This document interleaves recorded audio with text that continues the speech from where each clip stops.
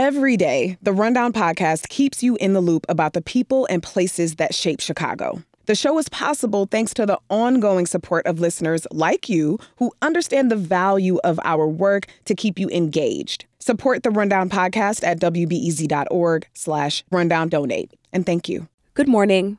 I'm Adora Namigadde, and this is The Rundown. The federal corruption trial for the longest-serving alderperson in Chicago's history begins today. It was 5 years ago that federal investigators raided the office of now ex-alderman Ed Burke. At that point, he had been in office for roughly 5 decades. Prosecutors accuse him of using his clout and powerful position at City Hall to force developers into hiring his private tax appeals firm. The defense is expected to argue that Burke is not as influential as he's made out to be. They're also going to try to convince a jury that he was a busy politician and that he wasn't really always up to speed on what was happening around him. Jury selection begins today in the trial that's expected to last at least 6 weeks. Burke stands trial with 2 co-defendants, longtime political aide Peter Andrews and developer Charles Quay. The trial for the father of the young man accused of committing the 2022 Highland Park mass shooting is also expected to begin today. Robert Crimo Jr. is charged with reckless conduct for signing his son's gun ownership application in 2019, when the shooting suspect, Robert Crimo III, was underage. Chicago Sun-Times reporter Dave Struett is covering the trial and has some predictions. Prosecutors are going to say that he was reckless because he knew ahead of time that his son had made suicidal statements and violent statements against others, and that because of that, he shouldn't have owned a gun. Struett says he expects the defense to argue that those statements happened too long ago to be connected to the mass shooting that Crimo's son is accused of committing. That son remains jailed on charges that he opened fire with an assault rifle on parade goers July 4th, killing 7 people and wounding 48 more. The father's trial is expected to last no more than a week. A new poll by the University of Chicago and the AP finds that a majority of Americans are concerned about the negative impacts AI could have on the 2024 election. Those concerns come with the context that many respondents, particularly older adults, don't really understand AI.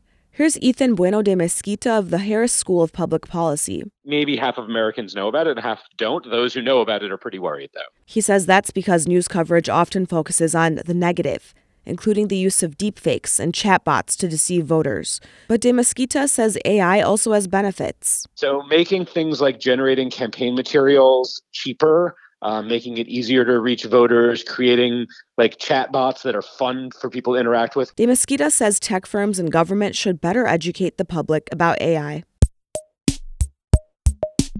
There are a lot of Chicagoans wondering how best to help with the crisis in Gaza. According to Dr. Nareen Ahmed, people can contact their elected officials or use social media to call for a humanitarian corridor.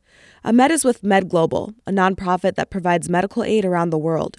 At the organization's annual conference in downtown Chicago this weekend, she said more humanitarian aid, like fuel, is not going to be enough to help the staff on the ground. They're feeling the moral injury of what can happen when you're not thinking straight, and all you can think about is the safety of your patient and wanting to do what's right for them, not being able to do that.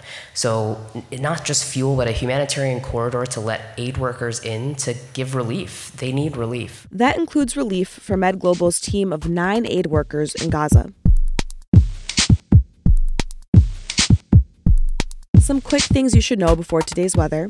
The number of Black freshmen enrolled at Illinois' public universities grew this fall, while their enrollment dropped nationally, according to new state data. This comes after the number of Black students in higher education in Illinois dropped by more than a third from 2013 to 2019. Overall enrollment for this group is still down. But this fall, the number of Black freshmen starting out at public universities in Illinois grew by 3%, bucking a downward national trend. Illinois lawmakers will consider several bills this week related to Chicago school board elections. The state legislature still needs to establish the geographic voting regions that board members will represent, and how the board will go from partially to fully elected over a 2-year period. The first school board elections will take place in November 2024. Today's weather: we're getting a warm spike with a high in the mid-60s and mostly cloudy skies. That will dip down to the mid-40s tonight. Tomorrow, we should see mostly cloudy skies again with a high in the low 50s. That's it for now. Coming up later today, a question. Who are the Chicagoans that embody the concept of Afro-optimism? I mean, you name it. I know growing up in Chicago and the Chicagoland area and being a Black person, there were so many like fairy tales, honestly, that we heard, but those fairy tales were real. We hear from Vocalo content director Ayana Contreras, an influential Chicagoan in her own right, talk about culture-changing Chicagoans like musician Chaka Khan, Ebony Magazine founders John and Eunice Johnson, and many more. That's later today at 1 o'clock. I'm Adora Namigadde. Thanks for listening.